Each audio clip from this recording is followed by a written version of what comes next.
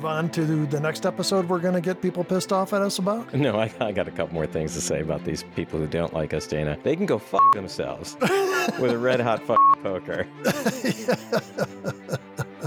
Welcome to Damn It, Jim, the podcast. A fascinating and fun exploration of Star Trek, the original series, hosted by Dan Calzaretta and Dana Smith. This week, we're discussing Season 2, Episode 8, I, Mud. Dan, last week's episode, Cat's Paw, that did not seem to be on everyone's best list. Still, we had some people defending or being angry about our comments. So should we jump in and discuss some of those comments? Yeah, and I need to make it clear. I didn't think it was the worst episode ever. I just thought there were some really dumb parts of it. So start off with Susie Rose said, one of my favorites. Stuart Roloff said, awful episode, among several others that I won't watch. Wow, that's pretty intense there. Richard Riccio said, I really like this episode. It's a good Halloween episode. And Martin Stahl said, when looking at the pictures, perhaps Chekhov's wig was the spell. I got to agree with that. So Kip Page said, it was a very interesting, thought-provoking episode. So our good friend Olivia said that sent us a long message and she apologized for taking up so much time, but I'll read parts of this message. Said, I watched this episode for the first time 5 years ago and haven't touched it since. It was that bad. I think it was the giant cat that got me. She said, I'm sick and tired of seeing all the other members of the cast get possessed and try to get at Kirk and Spock. Bones and Scotty deserve better plot lines instead of all the Schmidt. There's the Schmitter again. And finally, Kirk and Spock's exchange about bad poetry and useful comments was the best part of the entire episode. As always, keep up the amazing work, and I look forward to next week. So thanks again, Olivia. Yeah, thanks, Olivia. That was good. Lindsay Laborn says, any episode of TOS is better than all the current stuff on TV. I'd have to agree with you there. Dana, we also heard from Anthony Sinclair, who's emailed us before. He said, good work on getting back on track with last week's review of Cat's Paw, and great detective work on finding out about the actor who played Crewman Jackson. His epic fall off the transporter platform like a ton of bricks never fails to amaze me. Trivia note, he says the strange noises made by Sylvia and Korab when they are in their true physical forms are actually those made by baby alligators. So that's pretty interesting. Thanks for that, Anthony. We appreciate it. Last comment we're going to read for tonight is from Robert Hutchison, who's commented on our show before. He said, the main awful thing about the podcast is the two oddballs talking. And he has in parentheses, I don't use bad words in public. Now, wait, Dana, I could see how he might be calling you an oddball, but I'm not sure how he gets away with calling me an oddball. Yeah, well, we're in this together, Dan. And it was plural, right? Yeah. So he said he doesn't use bad words in public. I assume he means like on Facebook, right? Yeah. Well, what bad word do you think, like just think of the universe of bad words, and you can only choose one or one phrase that he would have used to describe us. What would it have been, do you think? Shitheads. Shitheads, okay. That's one of my favorites. Yeah, it's a good one. It's a good one. I've thought about this for a long time. The one that just rises to the top is dickwads. Wow. Yeah. What does that even mean? I don't know. It just sounds like something that this guy would have called us. You dickwads. Yeah, okay. I mean, both of those. We each get to choose one, because we're both oddballs, Dana. So on my personal Facebook page, Dana, which is set to private, so only my friends can see it, I recounted that comment that he had made, and I asked, are we indeed oddballs? I got some interesting responses to that. One of my friends, Randy, said, Spaceballs, maybe. Linda commented, the listener sounds like a sphincter.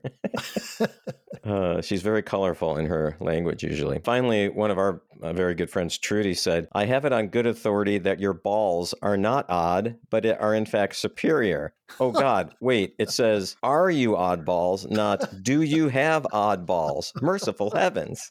Oh no, only Trudy. Yeah. Only Trudy. So we got some funny comments based on Robert's comments. So Robert, thank you very much for listening. So with that, should we move on to the next episode we're going to get people pissed off at us about? No, I got a couple more things to say about these people who don't like us, Dana. They can go fuck themselves with a red hot poker. I was hoping if I talked long enough that you would say, let's just get on with the show. No, actually, I'm just joking about that. I know. We have fun, and that's what it's all about, as far as I'm concerned. So, Dana, I think it's about time we move on to the episode. It's been so long, I almost forgot which episode we're doing. It's I Oddball. It's I Mud. Oh, yeah. So we start off the show with Spock and Dr. McCoy walking through the hallways of the Enterprise, and they pass crewman Norman. McCoy stops and points out that Norman is odd and unemotional. Wait, did he call him an oddball? I think so. Odd, isn't that short for oddball? I think it is, yeah. Mm-hmm. So Spock says he hasn't noticed, saying Norman's only been on board for 72 hours. McCoy goes on saying that Norman has avoided 2 appointments with him, and Spock says, "That's not at all surprising, Doctor. He's probably terrified of your beads and rattles." Yeah, I would be. I have a question for you, Dana. How does someone get on the ship, like get assigned to the ship? How do they get there? Do they have to go to a star base, or, you know what I'm saying? Well, how do they get new personnel? Yeah, I think they stop at a star base or, the deep space station. Okay, so this guy Norman would have had to infiltrate one of those, would have had to somehow get his Starfleet record embedded in some computer someplace. Now, I love this episode, but how did he pull this off, Dana? Really? It's a show, Dan. Wait, it's not real? This isn't a documentary, Dana? Here's my problem, Dana. I need to not nitpick the show so much. Well, I mean, some of the nitpicking's good, but see, you've just sidetracked us for 5 minutes because I wasn't expecting you to go off on this. It's funny. I can usually, when I'm watching the show and stuff, I can now say oh, this is something Dan's going to pick up on, or Dan's going to have lots of comments on this. And I kind of mentally prepare myself. For the nonsense that will follow. Just try to imagine all the comments you're going to make and how I can respond or how I can get you back on track. So I need to be less predictable. And even still, you are unpredictable, no matter how hard I try. All right. Speaking of getting back on track, maybe we should get back on track because we're 1 minute into the actual show at this point. So we see Norman go into auxiliary control where he knocks out a crewman with a very weak karate chop, by the way. Yeah. I'm not being nitpicky. I'm just, pointing it out. It was very weak. Norman goes over and flips a bunch of switches on one control panel, and then the shipboard lights up with an overload danger sign. Now, did you notice when he was flipping those switches, he's just flipping them totally willy-nilly? Yeah, and a lot of them were just back and forth. Yeah, right. Yeah. Turn it right, turn it back left, turn it right, turn it back left. Apparently, it doesn't take much to take over the Enterprise. Wow, you are right about that. I mean, how many times have we seen the Enterprise taken over? It's happened, at least 4 times? Anyway, it's happened a lot.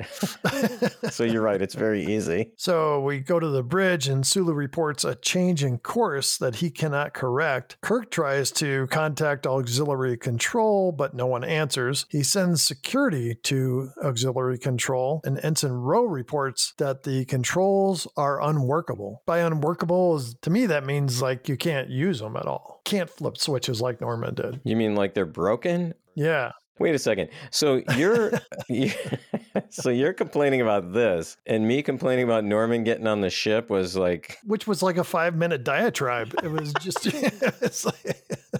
mine was just a question. Yeah. Okay. Yeah, you're right. So Rowe reports there's Rowe. I sound like Scooby-Doo. God, I hate Scooby-Doo. You know who I really hate though? Scrappy-Doo. I'm not a fan of Scrappy-Doo, but I love Scooby. How can you not love Scooby-Doo? No, never liked it. I did not like Scooby-Doo. What was going on inside that van, Dana? So there's no sign of an intruder. Kirk calls emergency manual monitor to override the auxiliary control, but no one answers there. And so we see Norman's leaving the room. It's overlooking the engine room. And Scotty goes to stop Norman, and Norman throws him aside. Then we get a stuntman who looks nothing like Norman, beating the crap out of everyone in engineering. I mean, this guy was losing his hair. I know. And he was shorter by probably 6 inches. Yeah. Sulu reports that they are picking up warp speed. Then Norman comes on the bridge just as Kirk is getting ready to get on the turbo lift, and Norman grabs him by the arm and says, "I am in total control of your ship. Any attempt to alter course will destroy the ship." He opens up a panel in his abdominal region, revealing himself to be an android. But I've got another question for you. Okay, I'm ready for it. We have the bridge, which is where all the controls are to pilot the ship. Mm-hmm. And then we have auxiliary control, which we've seen now twice in the last 3 weeks. Yes. You can run the ship from auxiliary control. Which makes sense, right? Yeah, you got a redundant system, backup. Yeah. What is emergency manual monitor? Is that the backup to the backup to the backup? Dana, it's just a television show. No, I thought the same thing when I saw that. And the name, one thing, the name is dumb. And then its location, it just happens to be in what looks like essentially a closet-sized space that happens to overlook the engine room, and there's just somebody sitting up there all the time. It didn't make much sense, yeah. Yeah, Norman says in 4 solar days, they will reach their destination. When they do reach the planet, Norman says Kirk, Spock, McCoy, Uhura, and Chekhov must all beam down or he will destroy the engines. The group beams down. There's twin female guards there in front of the door, and when they go through the doorway, they find Harry Mudd drinking from a goblet, looking like some kind of royalty. He says that he should be called Mudd the First. I thought this was a great scene, actually, just when they go through and they just see him for the first time. Mudd says you might as well start enjoying this place. It's really quite nice, and you're all going to be here probably for the rest of your lives. So Mudd waves his hand, and more of the attractive twins show up, and he says he has over 500 of them. Beauty wherever he looks. So Kirk asks how Mudd got out of jail, and Mudd says after his escape, he had been employing himself by reselling patents illegally. He was caught selling a Vulcan fuel synthesizer to the Denebians. Spock says the penalty on Deneb 5 for fraud is Death by electrocution, death by gas, death by phaser, death by hanging. The key word in your entire peroration, Mr. Spock, was death. That was a pretty funny line by Harry Mudd, I thought. By the way, love this character. Love Harry Mudd. So Mudd explains he was able to get a ship, and Kirk says stole, and get away despite being shot at, which knocked out his navigation. After drifting aimlessly for a while, he found himself on this planet, a planet of over 200,000 happy androids, all of whom are there to serve his every whim. Yeah, but he is kind of looking at the women, though, right? I mean, as though every whim meant something pretty lecherous. What else would you expect from the guy that was a space pimp before? That's true. Spock says, I fail to see the problem, and Mudd says, they won't let me go. They want to study me. They want to learn about human beings, and they want more human beings to study. So I brought them a prime example, a starship captain. He says, and now I can get back to civilization. And Kirk says, not so fast. Mudd says, you misunderstand me. I'm not asking. I'm telling you. You have no choice. And then he sends the crew to their quarters. McCoy spots black glass on one of the walls, and he asks what that is. Mudd introduces it as Stella, his wife. He turns on the light, and we see this kind of hard-looking woman with a pinched face. He says, You see, gentlemen, behind every great man there is a woman urging him on. And so it was with my Stella. She urged me on into outer space. Not that she meant to, but with her continual, eternal, confounded nagging. I think of her constantly, and every time I do, I go further out into space. And he calls her name, and she starts speaking, criticizing him and yelling at him. And he yells, shut up, and she stops. And Mudd laughs, almost just like giddy, and he seems quite pleased with himself. I thought that was pretty funny, actually. Yeah, I mean, they do a nice job of setting that whole thing up. Yeah. So the androids take Kirk and the crew to their quarters. Kirk asks Norman who created him. Norman says, the Makers created us. They came from the galaxy of Andromeda. Spock asks, who do you serve now? And the androids respond in unison, we serve Harry Mudd. He has given us purpose again. It is necessary to have purpose. After the androids leave, Chekhov says, we are in trouble. Wow, that was bad. That one definitely was Dracula. Welcome. We are in trouble. So Chekhov says, I think we're in a lot of trouble. That's a great help, Mr. Chekhov, Bones.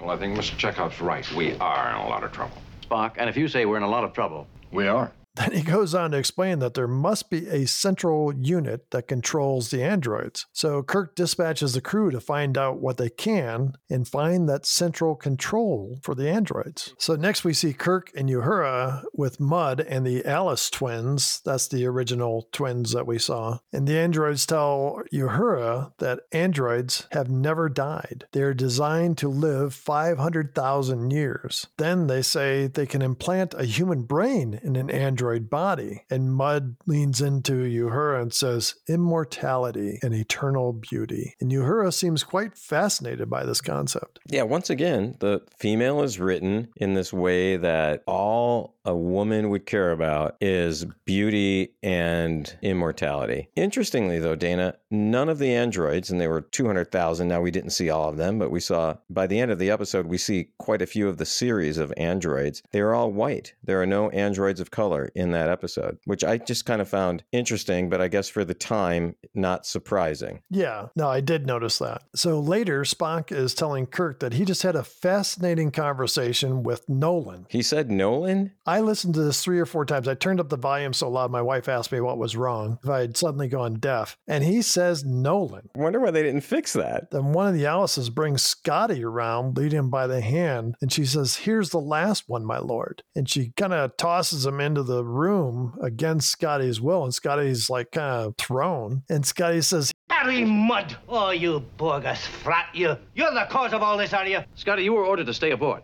Aye, sir. And I stayed until that female gargantua threw me into the transporter beams.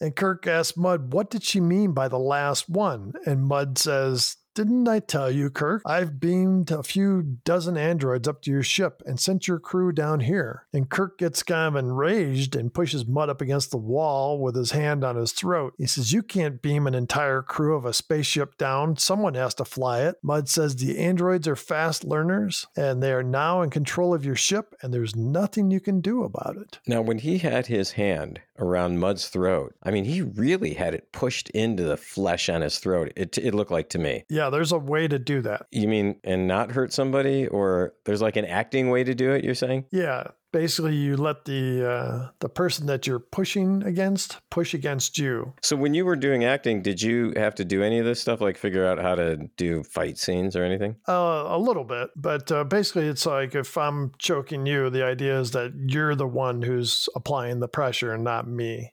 Got it. Well, that makes sense, right? Because you wouldn't want to actually hurt somebody. Well, you might. I don't. Depends on who your acting partner is. Yeah. Like Scotty really would have liked to have destroyed Kirk a few times, I'm sure. Harry says, I'll have one of the fastest ships in the fleet. Think about that. Harry Mudd in charge of your ship with a crew of lovelies. Kirk says, I'll try not to. This episode was funny. I mean, there was some good humorous writing in this one. Yeah, I thought they did a great job of playing off of one another like that. Spock comments that Mudd might get away with it. He says the androids are totally loyal to Mudd. More importantly, the android population can supply anything a human could want in unlimited quantity. So Kirk says, that's what worries me. How will my crew respond in a world where they can have anything they want simply by asking for it? Almost on cue, we see Chekhov sitting on Mudd's throne. 2 Alices come up and said, do you desire something, Lord? Chekhov gets a funny look on his face and he says, I can't believe this, and says, what a shame you're not real. And they say, we are real. Wait, hold on. I'm surprised you didn't do that try to do that in the Chekhov accent. I failed at it miserably the first time, so I've given up on it for tonight. I cannot believe you're not real. That wasn't very good either. Yeah, you're kind of like a mix of the Lucky Charms leprechaun and... I cannot believe it. That's not real. We didn't read the comments about the guy that didn't understand why we were talking about Lucky Charms for 5 minutes in the episode. Another happy customer, Dana. So they say they are real, and Chekhov says, Harry Mudd programmed you? Yes, my lord. That unprincipled, evil-minded, lecherous kulak, Harry Mudd programmed you? Yes, my lord. This place is even better than Leningrad. Dana, once again, Chekhov has given a bunch of the funny lines in this episode, and as still a relatively new character, they have consciously given him this almost comical or comic relief role. So next we see Scotty in an engineering lab, I'm guessing. He seems quite astonished as Norman explains that they can produce anything here, or you can produce it yourself for your own pleasure. What are they making in that science lab, Dana? I know what I'd be making, but... Well, what? What would you be making? Sorry, you cannot just throw that out there and then just leave it. You got to explain. I would be, I hate to say it would be more like Harry Mudd and designing women to my personal specifications. Yeah, in that lab, I think it'd be cool to design some type of, I don't know, actually, now I think about it. Like a go-kart or something. You could race around there in go-karts. Yeah, design like a go-kart, but it'd have to be like a flying go-kart. It couldn't be like one that had wheels. Or like Chitty Chitty Bang Bang could do both. Oh, it could do both. That would be good. That's a good movie, Chitty Chitty Bang Bang. You know, you'd think it was more like a kid's movie. It was scary for kids. Yeah, it was kind of scary for kids, yeah. The Kid Catcher. Oh, the Kid Catcher, yes. Then you had Goldfinger as the king. Remember Benny Hill was the toy maker? Yeah. That's a good movie. I need to watch that again. We used to make up words to the song. Instead of Chitty Chitty Bang Bang, it was something that sounded like Chitty. Schmitty Schmitty Bang Bang. Wow, I see a Star Trek episode in our future. Schmitty Schmitty Bang Bang. What would be the plot of that episode? Schmitty Schmitty Bang Bang takes on the Enterprise. So you think Schmitty would be the villain? Or no, it could come to the rescue of the Enterprise. That's the plot twist right there. You know, Dick Van Dyke's still alive, 97 years old. That's amazing, isn't it? He says the best thing to do is to keep active. And he still has really white hair. I mean, he's got full head of hair. Yeah. Unlike either of us. He's married to a woman that's like 30, 40, 50 years younger than him or something, yeah. That's his pet nickname for her, Chitty Chitty. Chitty Chitty Bang Bang. That's how he stays active. So why are we discussing Chitty Chitty Bang Bang? Because you brought it up this time. No, yeah. But you went on and on about that's your favorite movie and all this stuff. Well, it's not my favorite movie. No, I never said that. Go back, listen to the tape. Go back, listen to it once is going to be enough. Having listened to it more than once. Yeah, it was because of the whole go-kart thing. That's what it was. Anyway, yeah, moving on. So Kirk walks in on his crew, all seeming pretty happy in their quarters. Kirk says, "Birds in a gilded cage. How do we get out of here?" And Chekhov replies, "It is a very nice gilded cage." That's still Dracula, man. Let me try that again. It is a very nice gilded cage. That was better, yeah. And let me try. It is very nice gilded cage. That was better. So we see Harry Mudd with several androids, and he looks like he's doing an inspection. Kirk comes in with Spock and Alice, and Kirk says he has some questions. Mudd says he doesn't have time to answer them. His bags are all packed, and the androids will take the Enterprise out of orbit in 24 hours. And he goes over to Alice number 2 and asks her to get his bags up to the ship. All the androids say, "No, Lord Mudd," and Mudd is shocked. Norman explains, "We can no longer take your orders. Our makers were wise. We were programmed to serve. Harry Mudd is flawed. Your species is self-destructive. You need our help." Norman says, "We will not harm you, but we will take your starship, and you will remain here on this planet." Norman goes on, "We cannot allow any race that is this greedy and corruptible as you are to have free run of the galaxy." Spock asks, "How will you accomplish this?" And Norman says, "We will serve them until they become dependent upon us. We shall take care of them." I found that whole "we will control them by serving them" really interesting. Did you ever see that movie WALL-E? Yeah. To me, it seems like where we're headed. People floating around on lounge chairs, drinking and eating and being severely overweight, too lazy to do anything for themselves. God, that sounds great. I'd sign up for that in a second. So we cut to later as Kirk addresses the crew and Mudd is there as well. Spock says the system that controls the androids does not seem capable of managing all of them. He says there are multiple Alices, Trudys, Maisies, Annabelles, but only one Norman. To function as they do, they must be linked to each android mind, a mass brain linked to a central locus. Kirk hypothesizes that We must use wild, insane, irrational, illogic. That sounds like a perfect description of our show. Mudd asks, what the hell are you talking about? Spock says, a sound and possibly our only opportunity. Mudd seems to think they're crazy and tells Spock, you may be a wonderful science officer, but believe me, you couldn't sell fake patents to your mother. Spock replies, I fail to understand why I should care to induce my mother to purchase falsified patents. This show really had good humorous writing in it. And the other thing, something can be written funny, but unless the actors can carry it off with timing, oh yeah, it's just not going to work. In fact, I know nothing about acting, Dana, nothing. But it seems to me that humor might be one of the hardest things to pull off. The timing has to be so good. So Kirk says to Mudd, we're going to need your help. Mudd asks, what can he do to help? And Kirk says, nothing, just go to sleep. And McCoy comes up with a hypo and gives him an injection and knocks him out. He's got that hypo a lot, Dana, but in some instances where he's really needed the hypo, he hasn't had it. So I just don't understand, does he not carry it all the time, or what's the issue there? Yeah, sometimes he's probably used it up already on some other people. Yeah, and in the 23rd century, they would call that doing a Bill Cosby. It's gotten into the lexicon in the 23rd century. Yeah. It's part of the lingo. No one even knows in the 23rd century who Bill Cosby is. They're just like, we don't know. That's like saying flip your wig now. Yeah. Yeah, exactly. We all know what it means, but no one knows where it came from. Can we get sued for that? Oh, without a doubt. Yeah.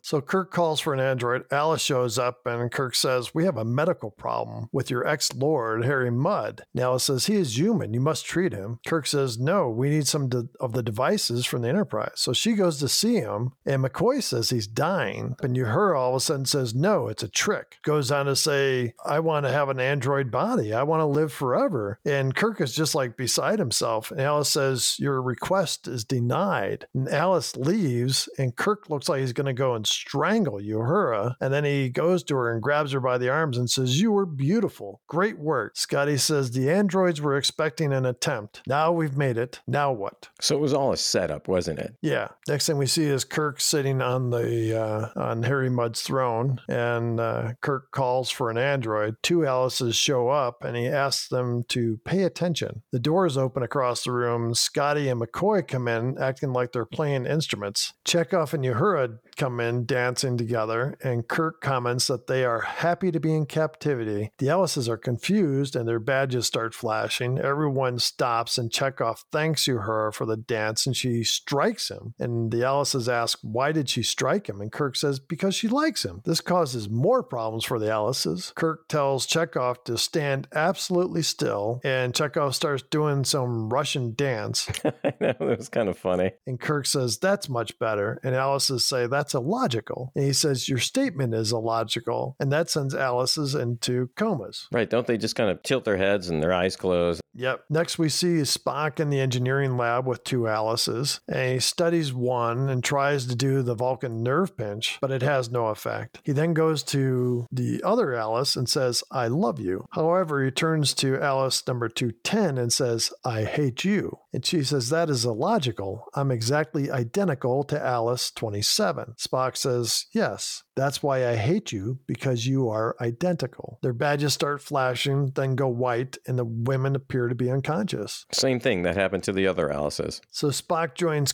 Kirk, Scotty, McCoy, and Mudd, and he says he was successful. Kirk suggests they go after Norman now. He says Norman should be in a bind by what they've created, and they should be able to immobilize the whole group. So they enter the control center. Kirk goes to Norman, and he says to Norman, I want you to surrender. Norman says, that is illogical. We are invulnerable to attack. And Kirk says, we are stronger. So, Dana, this is all meant to confuse the androids, right? Yes. And the Alices in the room, their badges are flashing like crazy, and Norman turns to Spock and says, please explain. Spock says, logic is a little tweeting bird chirping in a meadow. Logic is a wreath of pretty flowers that smell bad. Are you sure your circuits are registering correctly? Your ears are green. And that kind of throws Norman off. Yeah. Scotty steps forward with a wailing cry. He says, I'm tired of happiness and pleasure. Kill me. The team points a finger at him and makes phaser sounds. Scotty drops to the floor. McCoy goes over to him and says, he's dead. Norman says, you cannot have killed him. You had no weapons. Kirk turns to Spock and says, it's time for the explosive. And Spock reaches under his shirt as if he's pulling out an object and pretends to mold it in his hands. So then Scotty jumps up from the floor saying, an explosive, and everyone backs away. And you can see Norman kind of looking around at everybody. Kirk says, is that too much? Spock says, I believe it is the correct amount. Spock prepares to throw the explosive to Mudd, who crouches down like a catcher. Spock imitates throwing a ball, and Mudd pantomimes catching it. Mudd puts the imaginary object on the ground, then pretends to be preparing it for detonation. And he stands up, and Norman says, there is no explosive. Kirk says, want to bet? Mudd acts all of a sudden like he's hitting a golf ball, and he swings, and all the guys yell, 4. Then they act as if there's a terrible explosion has just happened. So golf is a sport in the 23rd century. Yeah, golf will never go away. Yeah, it's not a real sport, but I mean, any sport where you can play it and drink at the same time, come on, not real. Bowling, same way. And Kirk asks Norman if he's all right. Norman seems confused and says there was no explosion. Mudd says, I lied. Kirk says, everything Harry tells you is a lie. Then Mudd says, I am lying. Norman says, if everything you say is a lie, then you are telling the truth. Smoke starts coming off of his head, and then Norman shuts down. And a moment later, Spock reports that all the androids have been immobilized. Now, Dana, this is the 4th time we've seen Kirk talk some computer to death, right? Yeah, the man's got away with machines. So next thing we see is everyone's gathered ready to leave. McCoy says to Spock, you must be very unhappy. McCoy says, we found a world of minds that work just like yours. We, poor, irrational humans, whipped them in a fair fight. Now you'll find yourself among us, illogical humans. Spock says, Which I find eminently satisfactory, Doctor.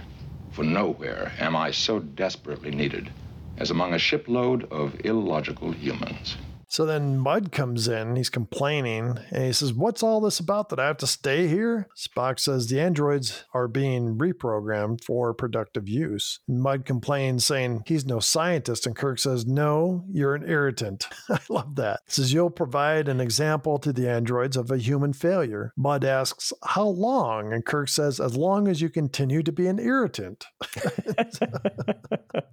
And Mudd looks around the room at the women and decides, there could be worse fates. Kirk says, we programmed a special android assistant to help you with your every need and make sure your work with the androids is good and you do not exploit them. Just then Stella comes out yelling at him. You know, it's like, you've been drinking, you've been overeating, you've been doing this. And this time he says, shut up. And she doesn't stop. She just keeps going. And then another one appears. And then another one. Its badge says 500 on it. And Mudd sees that, and he is nearly frightened, and Kirk and the crew laugh and walk away. Dana, you had something you wanted to share with us about this episode, a theory, I think, that you have. Watching this and thinking about Norman's conversation where he's talking about controlling humans to serve them and going out across the galaxy and doing this, could this have been, in some strange way, the birth of the Borg? That is an interesting question. What do you think? The Borg are controlled by one mind. They have a hive mentality. They are trying to control humanity. Couldn't this control idea have turned into assimilation? Yeah, I mean, I think that's a good idea. Something would have had to happen to these androids to veer them off of a path of serving to domination. So maybe they encountered another race or something else happened to them. But yeah, I could totally see it. Well, look what happened to that probe that they found and brought on the ship. It had run into another probe from another planet. Yeah, I think it's an excellent theory. Dan, you have a story you want to share with us about this episode? Yeah, apparently the casting director had to find sets of identical twins for this episode, right? We had quite a few identical twins, especially at the end. The story goes that the casting director who was in charge of this was walking down Hollywood Boulevard one day, and he sees these identical twins, these two women, and they were apparently prostitutes, and they're walking with their pet wild cat. So he talks to them and he says, hey, I'm a casting director. We're looking for identical twins to be in the show Star Trek. And he calls them in to meet with one of the other producers. So they come in and they bring their wild cat with them. The other producer has to hold the wild cat while they're doing some kind of audition. And the wild cat just tears the crap out of this shirt and he scratches the producer. I mean, at least that's what he told his wife, right? Hey, yeah, we were interviewing these two, prostitutes that were going to be twins on the show, but their cat scratched me all up. Really? That's really what happened. But anyway, I guess they decided not to hire, after all that, they decided not to hire these two. The cat's name was Marlin, by the way. Yeah, one of the things I read said it was a pet bobcat. One more little aside. Apparently NBC, after this episode, had considered doing a spin-off series featuring Mud, and they asked Gene Roddenberry to kind of come up with a concept, but he was just too busy and it never got written, which I think is too bad. It could have been pretty funny. Dana, what did you have as dilemmas or themes for this episode? Are humans really so bad that we need someone or something to control us? Are we more Kirk or are we more Mud? Dan, do you have any themes or dilemmas for us from this episode? Yeah, I'd say it's kind of a tangential one, but this idea of androids, and we've seen androids in many different forms in the first and second season of Star Trek, but we're really starting to see this as become reality. The whole Boston Dynamics that started out with more of a robot-looking dog.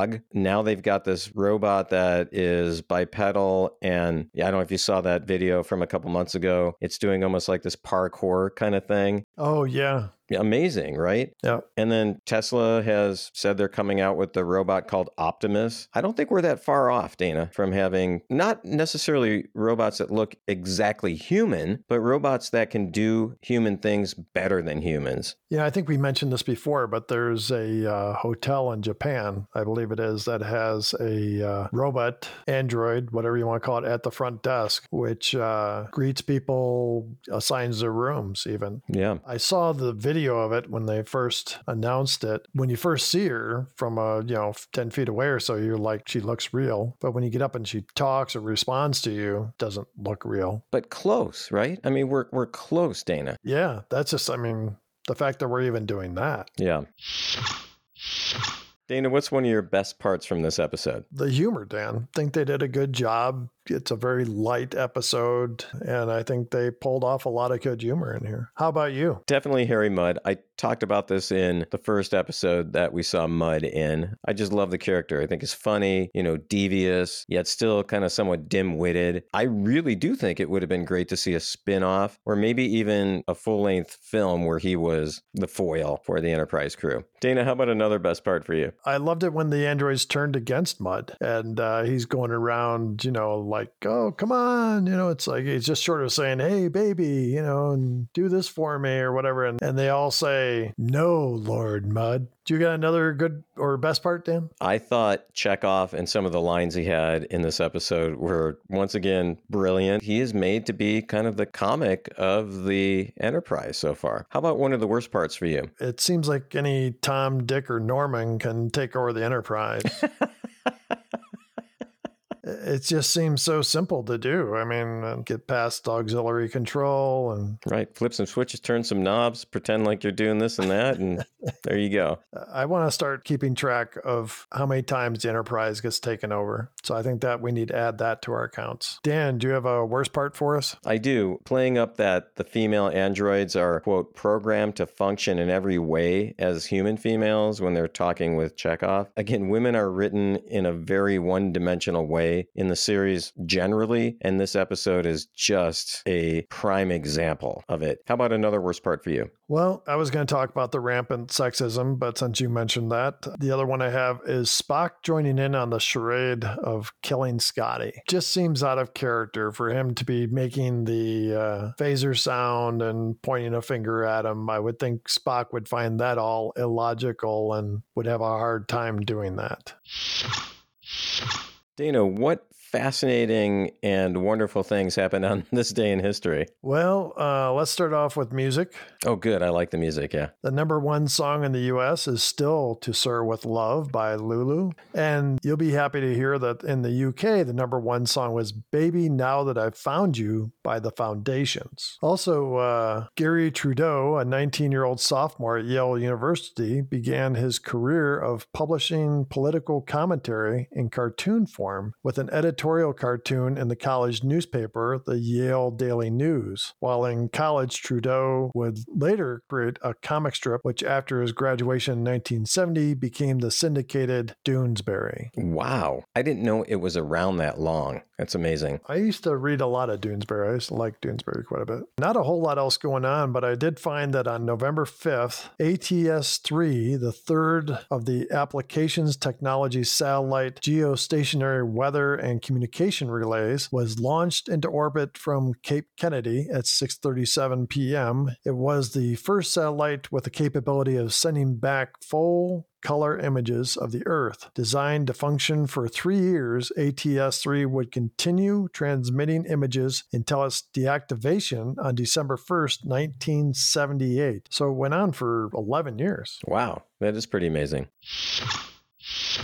All right, should we do the counts? Yeah. Dan, how about the dead crewman count? Yeah, 0 this week. So we're stuck at 36. The shirtless Kirk, ripped shirt Kirk count? Once again, 0. So, Dan, that leaves us with 10. How about the he's dead count? Well, Scotty is not really dead, but McCoy says he's dead. So I think we should count it. What do you think? I think so too. I counted it in my list. Oh, good. Okay. So that's 8. How about I'm a doctor, not a fill in the blank? Yeah, so we had 0 this week, Dana. We're stuck at 6. How about the supreme being count? Yeah, I don't think the androids count as supreme beings. Who knows? Maybe their makers did. We just don't know anything about them, really. So I would say 0. I would agree. So we're stuck at 8. Violation of the Prime Directive? Yeah, again, I don't think so. I mean, they do change the society, but they're not humanoid. They're androids. So I think it's 0. I agree. So we're stuck at 5.